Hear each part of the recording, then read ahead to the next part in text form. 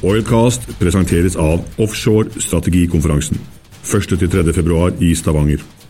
Konferansen hvor beslutningstakerne samles. Se årets program på strategikonferansen.org.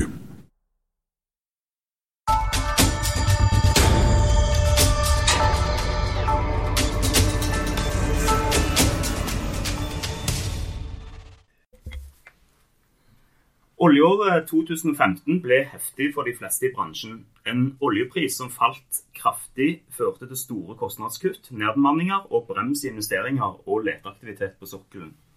Hva husker vi best fra året som gikk, og hvordan blir 2016? Velkommen til en ny utgave av Oilcast. Mitt navn er Erlend Frafjord, jeg er journalist i Sysla.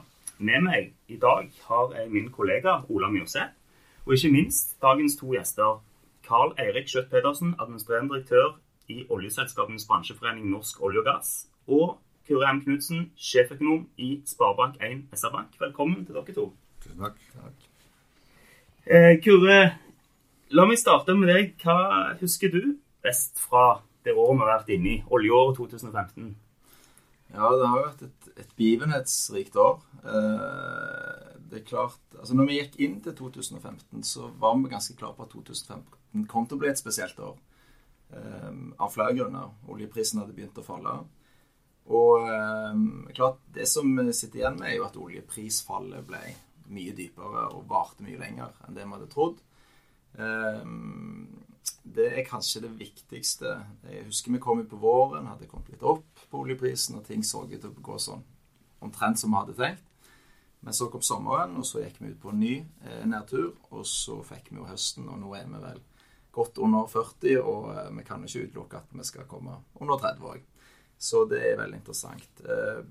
I relasjon til det neste mest interessante, synes jeg, er oljeetterspørselen. Den har kommet opp, men ikke så mye som jeg kanskje skulle tro med det voldsomme prisfallet.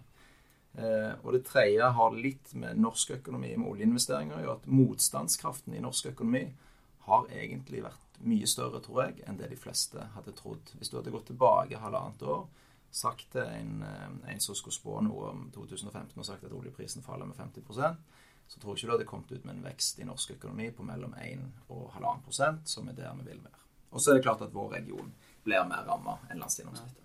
Karl Erik, du tok jo over som toppsjef i Norsk Olje og Gass i vår. Hva mener du har vært de mest sentrale begivenhetene i bransjen som i året så har gått? De to viktigste punktene ved dette året, etter mitt syn, omstillingsarbeidet og klimaavtalen. Først omstillingene. De aller fleste tror jo at det faller i oljeprisene som er årsak til de omstillingene som vi nå ser i oljenæringen. Det er bare delvis rett. Utgangspunktet er at kostnadene har kommet alt for høyt. Fra 2000 til 2014 så var det en 4-dobling av investeringene på norsk sokkel. Men det førte også med seg en betydelig vekst i kostnadene. McKinsey har beregnet at to helt identiske prosjekt i 2000 og 2013, de skulle ha gått fra, la oss ta utgangspunkt på 100, så skulle den alminnelige prisstigningen ha tilsagt at den skulle vært på 135. Tar man med oljeprisstigningen globalt, så skulle den vært på 155. Det var ikke slik. Det var på 250. 2,5 gang så dyr i 2013 som i 2000. Med andre ord, det var en kostnadsutvikling som ikke kunne fortsette. Dette tok selskapene tak i allerede når oljeprisen var på $110 per fat. Og i 2013 startet Statoil for eksempel sitt STEP-program. Og det er det omstillingsarbeidet som startet da, så vi nå først og fremst ser. Så har jo oljeprisfallet kommet på toppen av det, og understreker at dette er helt tvingende nødvendig omstilling. Men det er en psykologisk veldig stor forskjell mellom at man reduserer kostnader for å være konkurransedyktig i fremtiden, i forhold til at man reduserer kostnader på grunn av at man er nødt som følge av oljeprisen. Det er også årsaken til at jeg utrolig nok, når jeg reiser rundt og snakker med oljeselskaper, så er så langt ikke truffet et eneste oljeselskap som er pessimistiske for til fremtiden. Alle som er optimistiske. Men det er altså det ene, det er kostnadene. Det andre er klimaavtalen. Den er selvfølgelig helt sentral for den videre utviklingen. Og det som skjedde i Paris var jo veldig gledelig. Det helt avgjørende for oss at man nådde fram til en ambisiøs og forpliktende avtale. Så var jo Norge og EU pådrivere for å få det til. Og derfor så la også både Norge og EU fram veldig kraftfulle tiltak allerede før forhandlingene i Paris. Det har stor virkning for oljesektoren. Og det skal vi komme litt tilbake til senere. Og dette er da, disse to tingene mener jeg er de sentrale i det året. Hvis vi går over til å snakke litt om oljepris, for den har jo som vi har vært inne på falt dramatisk nå det siste året, og jeg må spørre deg, for 1 år siden så lå oljeprisen på ca. $60, og da spådde du at om 1 år, altså i dag, så vil den ligge rundt $90, og nå den siste uka har den ligget under $40. Hva er de viktigste grunnene til at bildet har blitt egentlig motsatt av det du trodde på i fjor? Ja, jeg pleier jo alltid å begynne med å si at det er vanskelig å spå, spesielt om fremtiden. Jeg skrev jo taler for Svein Gjedrem den gang han var sentralbanksjef, og det har jo sjelden vært mer på en måte riktig og viktig. Og så er det en erkjennelse også, anslaget er grunnleggende usikre, men det vi trodde når vi sto omtrent på dette tidspunktet i fjor, var at tilbudssiden skulle reagere raskere. Altså hvis du ser på tilbudet av ny olje fra USA, Shale Oil, så steg jo den jevnt helt frem til mai, og så har den begynt å falle. Kombiner det med at Saudi-Arabia produserer maks, altså OPEC ligger nå, er det 1,5 million fat i produksjon over kvoten på 30, så de produserer det remmer og tøy kan holde. Russland har jo rekordhøy produksjon, Irak kommer inn, Iran kommer jo også inn, og så har på en måte etterspørsel, det blir et rekordhøy etterspørselsvekst, men i forhold til den voldsomt lave prisen, så skulle vi kanskje tro at vi hadde fått enda høyere. Så du har en markedsbalanse nå, som fortsatt preges av betydelig overproduksjon. Du har veldig høye lagre, så det vil jo ta tid før markedet kommer i balanse. Men på et eller annet tidspunkt så vil markedet også reagere på at du ser hvor tid tilbud etterspørsel kommer i balanse, og da jobber du ned lagrene, og da kan prisen gå litt andre veien. Men det er rett og slett for mye olje. Med bakgrunn i det, så må jeg jo nesten spørre deg i år også, hvor ligger prisen om 1 år? Ja, det er vanskelig å spå, spesielt om fremtiden. Nei, vi tror at sånn som det ser nå, så vil andre halvår være da vi når mer balanse i selve det fysiske markedet. Og det er det jeg sier at når de som sitter og handler olje ser dette klart nok, og det er nært nok, så kan prisen begynne å gå. Så vi tror at vi havner på et snitt for neste år på en rundt $50, men at vi begynner forholdsvis lavt, og at det strammer seg litt til i løpet av året, og at vi havner høyere enn det vi er nå. Og hvis vi går inn med rundt 40-45, så betyr det jo at du egentlig skal slutte året på en rundt 60, tenker jeg. Hvor bekymret er dere i norsk olje og gass for lav oljepris? Jeg synes det viktigste er det som også Knudsen her sier, at normalt er det jo slik at når prisen går ned, så skyldes det at det er svikt i etterspørsel. Det er ikke det vi ser.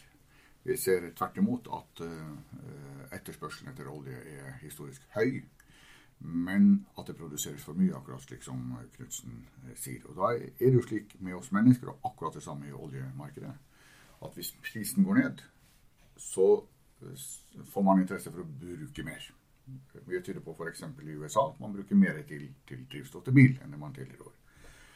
Og det gjør at når du da bruker mer, så får du etter hvert en økt etterspørsel, og da går prisen opp. Så hvor man finner balansepunktet på det, det er litt vanskelig å si, men vi tror også at den gradvis skal komme opp igjen.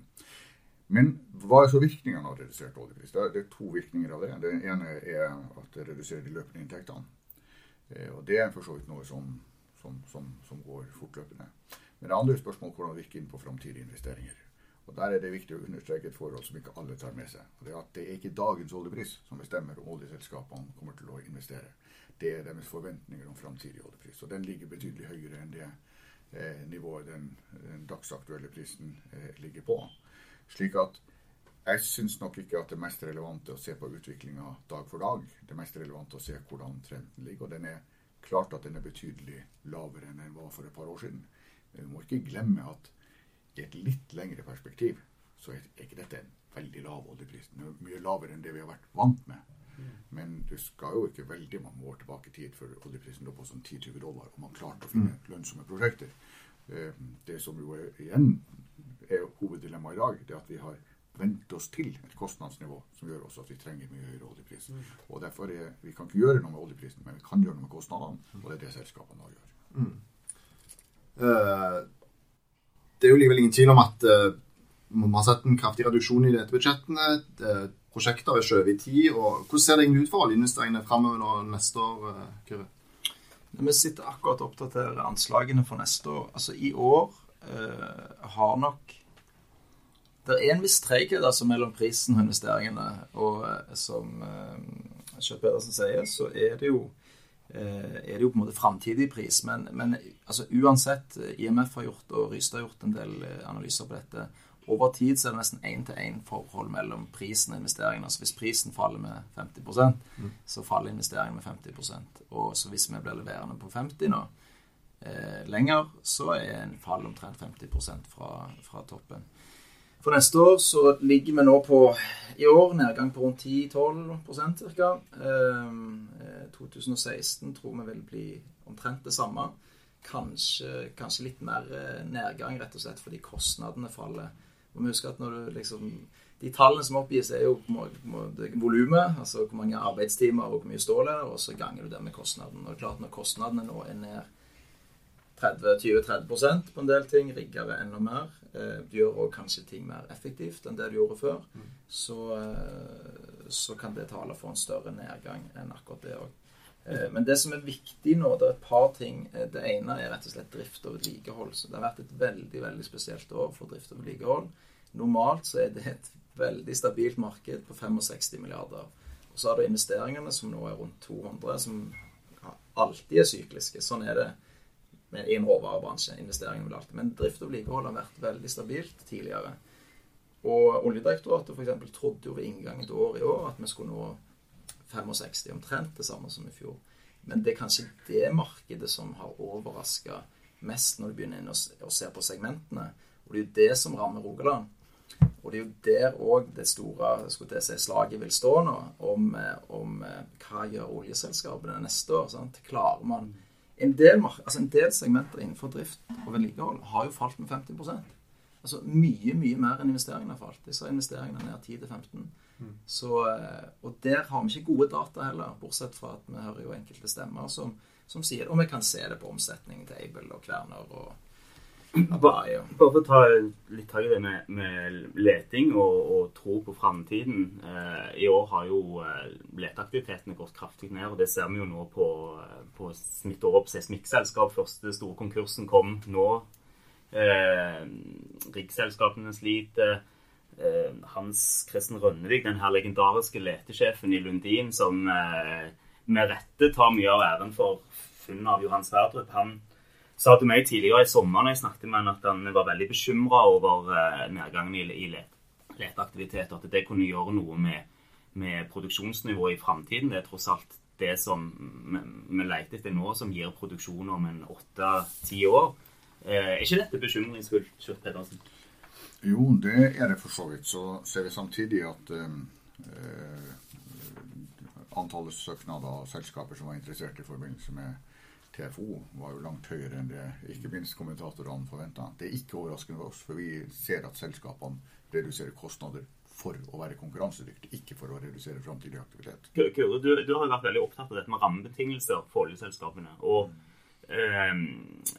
er de gode nok i dagens situasjon? Altså, hva synes du om de tiltakene som ble presentert i siste statsbudsjett? Er de gode nok for bransjen? Nei, jeg synes jo det er ganske trist egentlig at regjeringen velger å sette opp særskatten for oljeselskapene fra 51-53% i en periode der det er helt åpenbart at bransjen opplever sin største utfordring antageligvis på nesten 40 år. Jeg snakket med en som har vært i bransjen 35 år, har jobbet i internasjonale selskaper, norske selskaper, som sa at akkurat nå, sa han, så har uforutsigbarheten aldri vært større. Han har vært med lenge, og han er ikke en mann som bruker store år normalt, men han sa den store utfordringen for han nå er jo det at når du sitter i lisensen Tidligere så var det veldig nært samarbeid og mellom oljeselskapet og leverandøren. Og nå har det vært så mye omrokeringer at nå er det mer sånn, og det er mer på kontraktsnivå og sånt. Og det gjør at hvis du som leverandør i dag skal sitte og planlegge, og ikke lisensen, altså de som eier feltet, oppgir hvor mye aktivitet det skal være knyttet til den lisensen, så er det jo veldig vanskelig å sitte på andre siden. Noen av disse har jo også rammeavtaler, så de på en måte har en plikt til å opprettholde kapasitet, men de vet ikke hvor stor del av den som vil bli trukket på. Og så kombinasjonen av disse tingene gjør jo at det er en veldig, veldig utfordrende tid for de oljeserviceselskapene som spesielt har levert inn mye mot norsk sokkel. Kan si, globalt skjer jo det samme, men med nedgang i valutakursen så får vi jo en enorm drahjelp på den konkurransekraften vi har ut. Så det er jo en annen ting vi ser når det skjer, som Kjøtt-Pedersen er inne på. Det skjer veldig mye i selskapene, og det er veldig mye energi og vilje til å ta tag i utfordringen. Men for mange så er utforutsigbarheten kanskje det som er mest vanskelig å håndtere akkurat nå. Og derfor mener jeg at i denne situasjonen så kreves det en helt annen holdning fra regjeringen. Vi sitter her med en toppleder nå i Norsk Olje og Gass som også har vært toppolitiker. Synes du Norsk Olje og Gass har gjort nok for bransjen? Har de vært synlige nok mot politikere, mot regjering?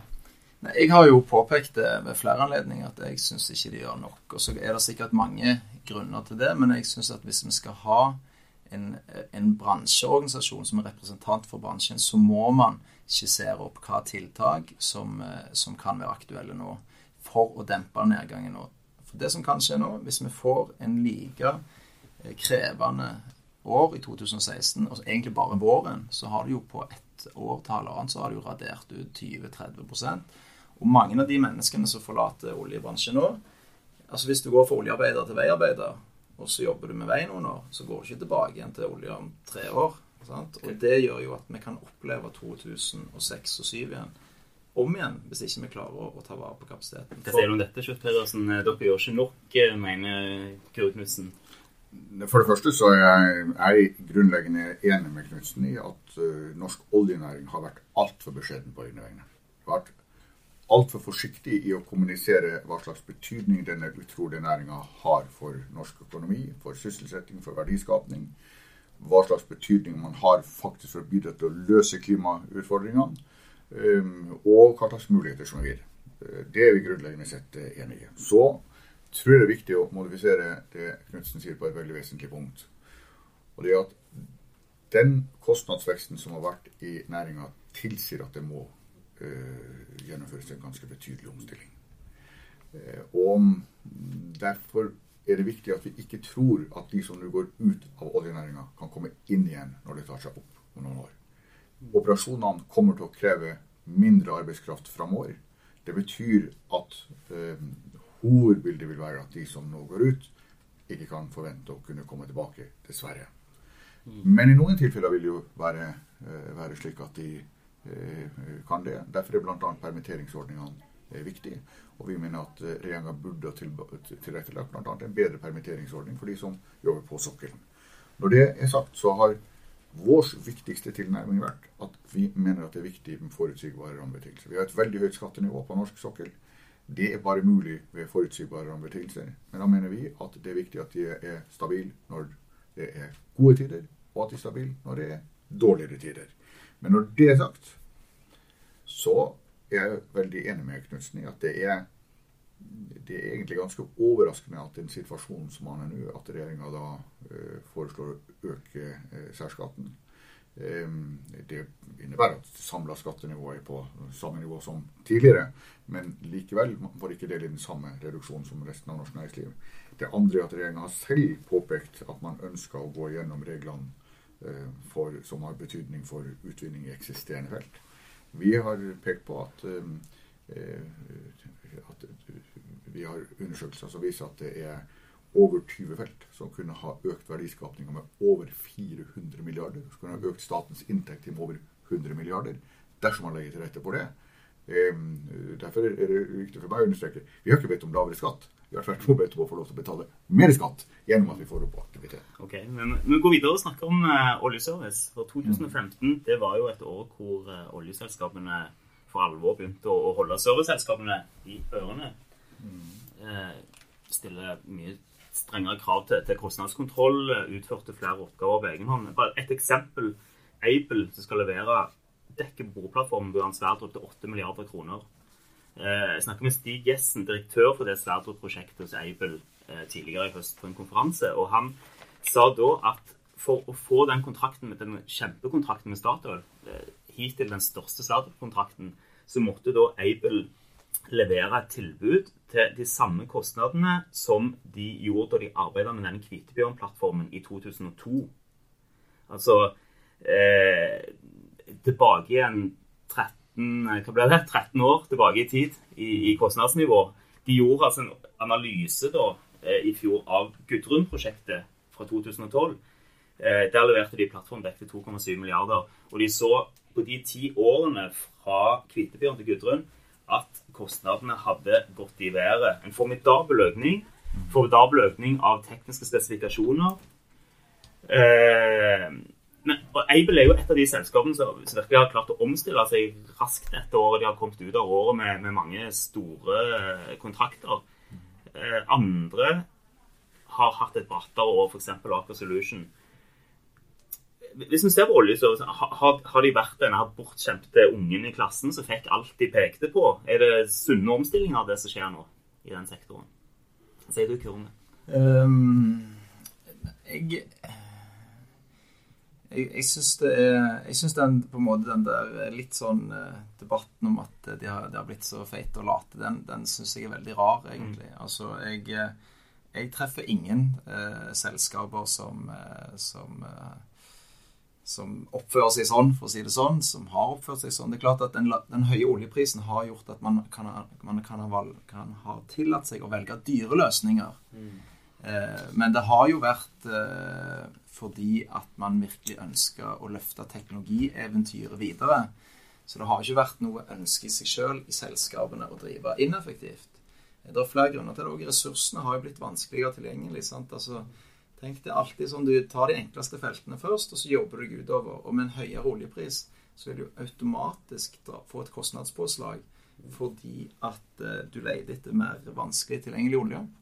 Arktis jo et eksempel, men også altså med shale oil, ultra deep water. Og så, nå vi så heldige med Sverdrup, for det et veldig enkelt felt på relativt grunt vann, med høy kvalitet og stort. Derfor blir det billig. Men jeg ser jo at det en enorm omstillingsevne. Jeg treffer jo veldig mange av disse selskapene veldig ofte. Så jeg synes at det skjer veldig mye bra nå. Det som utfordringen for bransjen samlet egentlig, jo det at normalt så er det 7 års sykluser i råvarer, og for så vidt det har vi jo fra andre steder også, de 7 års syklusene, 7 gode og 7 dårlige. Men fra 2001-2002 så hadde vi først en god 7 års syklus, så hadde vi et halvt dårlig eller et dårlig år i 2008-2009, og så har vi nesten hatt 7 gode igjen. Så at kapasiteten i bransjen høy, altså det har vært en kapasitetsøkning nesten uten sidestykke hvis du ser gjennom tidligere oljehistorie, og det jo det som nå gjør at det fallet i etterspørsel blir så dramatisk. Fallet kanskje ikke veldig mye større enn normalt, men kapasiteten har bygd seg opp. Og spesielt i Norge, husk at i 2012 og 2013 så gikk det kontrakter til Asia. Da var jo Ståle Kyllingstad blant annet, han var veldig opptatt av å bygge opp denne bransjen i Norge, som jeg kunne levere inn mot norsk sokkel. Så det noe med kapasiteten. Jeg enig med Kjøtt Pedersen til kostnadene. Ja, de har steget, men det noen grunner til det, som ikke bare skyldes det man nesten kan kalle latskap, eller sant? Du skjønner hva jeg mener. Så det ikke sånn at selskapene bare har lagt ting over til serviceselskapene av ren bekvemmelighetshensyn, at det mye enklere å bare... Det kan godt være, altså. Det kan godt være, og at det har et kostnadspåslag. Og det ser vi jo veldig nå, at veldig interessant, oljeselskapene tar nå og innsource igjen en del kompetanser, spesielt teknisk og på prosjektledelse, for tidligere så satte du ut en kontrakt, typisk en EPCI-kontraktør, som fikk ansvar for hele prosjektet. Mens nå så ser du i større grad også at oljeselskapene må ha en del av den kompetansen selv, rett og slett for å kunne ha konstruktiv dialog om hva løsninger. La oss ta Castberg. Statoil jo et stort selskap, men for en del av de andre så må du ha ganske mye kompetanse in-house for å diskutere en ny løsning. Og så det jo nok mye å ta av, for det har jo vært gode tider, og sånn det alltid. Men jeg tror absolutt ikke dette skyldes at man ikke har arbeidet hardt nok. Det må jeg understreke det. Men jeg tror vi skal erkjenne at for det første så har man i en periode hvor inntektene har vært veldig høye, så har man valgt det aller beste der det gode har vært godt nok. Og vi ser nå en kulturendring hvor man i større grad konsentrerer seg om og leter etter hva nødvendig å gjøre. Hva godt nok, i stedet for å lete etter det beste. Så sånn sett dette har vært sunt og greit, man har fått en liten sånn restart? Det jo veldig alvorlig at folk mister arbeidet, men det helt nødvendig, og det sunt at vi har en gjennomgang og reduserer kostnader. Det andre som vi har gjort, jo at man har ikke valgt bare de dyreste, altså veldig dyre samlede løsninger, men også har veldig dyre krav. Og vi må kunne stille spørsmålstegn ved norsk sokkel så spesielt at vi trenger å ha så mye dyrere krav enn det man har andre steder. Og det tredje spørsmålet at vi har et stort ønske om dokumentasjon. Og det en av de tingene som jeg har merket meg når jeg kom inn i denne næringen, jo at det heldigvis et veldig, veldig sterkt fokus på sikkerhet. Og det gir veldig gode resultater. Men blant annet i et forsøk på å ivareta sikkerheten, så har vi veldig høye dokumentasjonskrav. Og for å si det sånn, veldig enkelt sagt, de urimelig høye. Og det tror jeg alle sammen enige om, at det blir helt totalt meningsløst hvis man skal dokumentere alt i et slikt omfang som det man gjør. Dette vi nødt til å gå igjennom. Og så må vi selvfølgelig hele tiden lete etter hvordan kan man finne teknologiske løsninger som gjør det billigere. Og vi kommer til å ha en stor teknologisk utfordring videre fremover, at vi skal møte klimautfordringer. Vi kommer til å være krav om og forventninger om at vi skal redusere utslippene betydelig. Det krever nye teknologiske utfordringer. Så vi må både løse ting på en enklere måte, og vi må finne nye tekniske løsninger. Det er to K-ord som har vært i bildet i år. Det ene kostnader, og det andre klima. Ja, for vi må ta en kjapp tur tilbake til Paris og den klimaavtalen som bare for noen dager siden ble vedtatt. Og det har vært litt ulike reaksjoner på hva den avtalen vil bety for norsk oljenæring. Du har på en måte spennet fra at norsk oljenæring må fases ut innen 20 år, til at dette faktisk kommer til å styrke norsk oljenæring. Hva tror du egentlig det kommer til å bety for norsk oljeindustri, Kjell Pedersen? Først så tror jeg det er viktig at vi har med oss at hvis verden og hvis Europa skal kunne nå klimamålene, så vil gass være helt avgjørende. Tyskland har 45% av deres elektriske energi kommer fra kull. I Polen kommer 90% av den elektriske energien fra kull. Kull slipper ut dobbelt så mye som norsk naturgass. Derfor kommer det til å være helt avgjørende for å kunne nå de europeiske klimamålene at man har tilgang på norsk gass.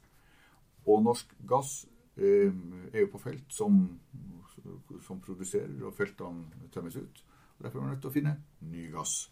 Derfor det at vi leter for eksempel i Barentshavet, det at vi framskaffer norsk gass, det en avgjørende forutsetning for at Europa skal kunne nå klimamål. Det første punktet. Det andre punktet at vi må redusere utslippene fra egen virksomhet. Det følger av det at det ambisiøse og forpliktende krav fra Paris, det veldig bra. Det veldig viktig at man nådde fram til denne avtalen. Vi har fra første stund både støttet klimamålene og klimatiltakene som Stortinget har trukket opp. Men Norge og Europa var pådrivere for å få denne avtalen. Det betyr også at Norge og Europa la frem veldig kraftfulle tiltak allerede i forkant av møtet i Paris. Det betyr blant annet at norsk olje- og gassindustri, sammen med annen europeisk industri som del av det europeiske kvotesystemet, skal redusere sine utslipp med 43% frem til 2030. Det en stor utfordring, men den skal vi klare. Men og det betyr at vi må redusere utslipp fra egen virksomhet. Men vi må også ha forventninger at de som leverer til oss, type supply-skip og så videre, at de også reduserer utslippene knyttet til sin aktivitet. Samlet sett så mener jeg at det nødvendig å ha med seg at verden har to utfordringer. Verden har den ene utfordringen at vi skal dekke energibehovet til en kraftig økende befolkning, samtidig som vi skal nå klimautfordringer. Og alle seriøse analyser som lagt frem, viser at dette forutsetter en betydelig andel olje og gass, også innenfor et scenario som når klimamålene. Og det betyr igjen at vi må lete etter hvor får vi den reneste fossile energien fra. Ja, det består blant annet i at man bruker gass i stedet for kull. Og det består i at man bruker fra de landene og de områdene som slipper ut minst i tilknytning til sin produksjon, og det Norge. Så derfor står vi for det paradokset at de som argumenterer for at vi burde avvikle norsk olje- og gassnæring, de tar for det første ikke inn over seg hvilket energibehov verden kommer til å ha i årene fremover. Men det andre at det ikke spørsmål om man skal bruke olje i verden. Det et spørsmål om hvor denne oljen skal komme fra, og alle andre områder produserer med høyere utslipp enn oss. Det vil si at hvis vi trapper ned virksomheten på norsk sokkel, så vil det faktisk ikke bety mindre utslipp. Det vil bety mer globalt utslipp. Kjærkjør, hva tror du om Paris-avtalen og betydningen for oljeindustrien? Ja, altså jeg er jo veldig opptatt av at vi tar godt vare på denne kloden. Og derfor det jo veldig bra med et nytt mål, men samtidig så opplever jeg at verden famler veldig. Og Norge også famler veldig i denne klimadebatten, hvordan vi skal håndtere det, hvordan det skal forstås. Altså bare se den interessante debatten mellom USA og Kina, der de erkjenner problemet, men de veldig uenige om hvordan det skal løses og hvordan fordelingen Altså, Kina gikk jo tidligere inn i forhandlingene med et regnestykke der du sa at Vesten har nå sluppet ut 90% eller sånt, av all CO2 som sluppet ut. Vesten må også ta det med i regnestykket når vi fremover skal justere oss. Så jeg synes det veldig krevende. Jeg veldig enig med Schjøtt-Pedersen i det siste som han sa, om at for Norge så må vi prøve å ha en opplyst diskusjon om hva dette innebærer for Norge. Og jeg håper også at den fossile og fornybare siden i Norge kan komme enda nærmere i den dialogen. For hvis jeg skulle være veldig opptatt av klima på globalt nivå, så vil jeg sagt at da skal vi jo produsere så mye norsk gass som overhodet mulig, og faktisk også olje, rett og slett fordi at hvis vi priser CO2 riktig, så jo det beste måten å få ned utslippene på. Så kan vi si at det kanskje ikke mulig, og hva neste på stigen? Det teknologi. Og det som jeg litt redd for nå, for jeg tror at hvis vi ser på de største teknologiske kvantesprangene vi har gjort i nyere norsk historie, så har de kommet ut fra olje- og gassvirksomheten. Og selvfølgelig, det har jo fordi at man har gjort mye av det, men det har også et enormt høyt teknologisk innhold og vant til å ta ganske tøffe grep for å få videre teknologiutvikling. Så derfor tror jeg at noe av det viktigste som i Norge kunne gjort, var å fått inn mye mer ressurser, kapital, folk, mennesker, gått foran heller i det teknologiske arbeidet for å løfte oss inn i en grønnere verden. Tom begynner å runde her, og vi nærmer oss jo 2016, og det kan være avsluttende bare en kjapp prat ut om hva som skal skje neste år. Hva dine forventninger, Schjøtt-Pedersen, for oljeåret som kommer? Ja, det ene i forlengelsen av det jeg nettopp sa, at det kommer til å bli sterk fokus på hvordan oljenæringen møter klimautfordringer og klimaavtalen. Det skal vi gjøre på en veldig offensiv måte. Det andre at vi kommer til å ha en fortsatt veldig krevende situasjon. Våre analyser at det kommer til å bli en ytterligere nedgang i investeringene både neste år og videre i 2017, men at det vil snu i 2017. Og så våre analyser videre at norsk olje- og gassnæring kommer til å være Norges dominerende næring videre fremover. Den har fundamental betydning for norsk økonomi. La oss helt avslutningsvis bare minne hverandre om at vi har altså 11 ganger etter år 2000 så Norge utpekt til verdens beste land å bo i. Oljen har gjort det mulig. Over halvparten av ressursene ligger igjen der ute. Det tilsvarer verdier som tilsvarer over 20 000 milliarder kroner. Det gjør det mulig for våre barn og våre barnebarn å leve gode liv. Vi kan velge å ta det opp, og vi kan velge å la det bli liggende. Dersom vi velger å la det bli liggende på sokkelen, så betyr det at Norge i fremtiden kommer til å ha et dårligere helsetilbud, et dårligere skoletilbud og mindre sikkerhet for pensjonene enn det man ellers vil ha. Det er et valg. Jeg er ikke i tvil om hva jeg vil velge. Kure, helt til slutt, tror du 2016 blir tyngre enn 2015 for selskapene? Får vi se enda mer nedbemanninger, får vi se flere konkurser? Ja, altså på noen måter så ligner det litt på fjoråret, altså at oljeprisen har stupt når vi nærmer oss årslutt. Men det som er den store forskjellen er at veldig mange har lav ordrereserve nå. Husk at på slutten av fjoråret så var de fleste bedriftene hadde relativt gode, altså nå snakker vi om oljeservice, gode ordrereserver. Et selskap som National Oil Velvaco hadde jo rekordproduksjon helt frem til april. Når det kom til begynnelsen av mai, så kuttet de 20%. Hvorfor er det det? Jo, det er fordi at ordrereserven over en topp og er i betydelig fall. Og nå går vi inn i et nytt år med en lav ordrereserve, stor uforutsigbarhet. Så ja, og vi ser det allerede nå, at det blir en ny runde med nedbemanninger. Og deler av nedbemanningen nå skyldes, som jeg sa, den uforutsigbarheten også. Altså, jeg snakker mange selskaper nå, de er ikke villige til å håpe at det blir realisert noe mer enn det de faktisk har kontrakter på. Og selv innenfor kontraktene nå, og dette er noe helt nytt, vi har ikke opplevd det veldig mange år, selv innenfor kontraktene så er det veldig mye diskusjoner eller krangling, om du vil si det, på hva som faktisk skal leveres, hva er det som er rett leveranse, sant? For alle sliter med kontantstrømmen, lavere inntekter, og da blir det et mye vanskeligere klima mellom de ulike aktørene i bransjen, og konkursen i seismikkselskapet Dolphin er jo skulle jeg si, med en gang du får konkurser, så blir det også enda større utfordringer. Så vi har hatt relativt få konkurser i 2015, det vil nok bli flere av i 2016, og så kan vi håpe på at det skjer et eller annet fra myndighetssiden som bidrar til å dempe den nedgangen. Nødt til at det blir siste ord. Takk for at dere kom, Kure Knudsen, Karl-Erik Schjøtt-Pedersen. Takk for nå. Oilcast presenteres av Offshore strategikonferansen 1.–3. februar i Stavanger. Konferansen hvor beslutningstakerne samles. Se årets program på strategikonferansen.org.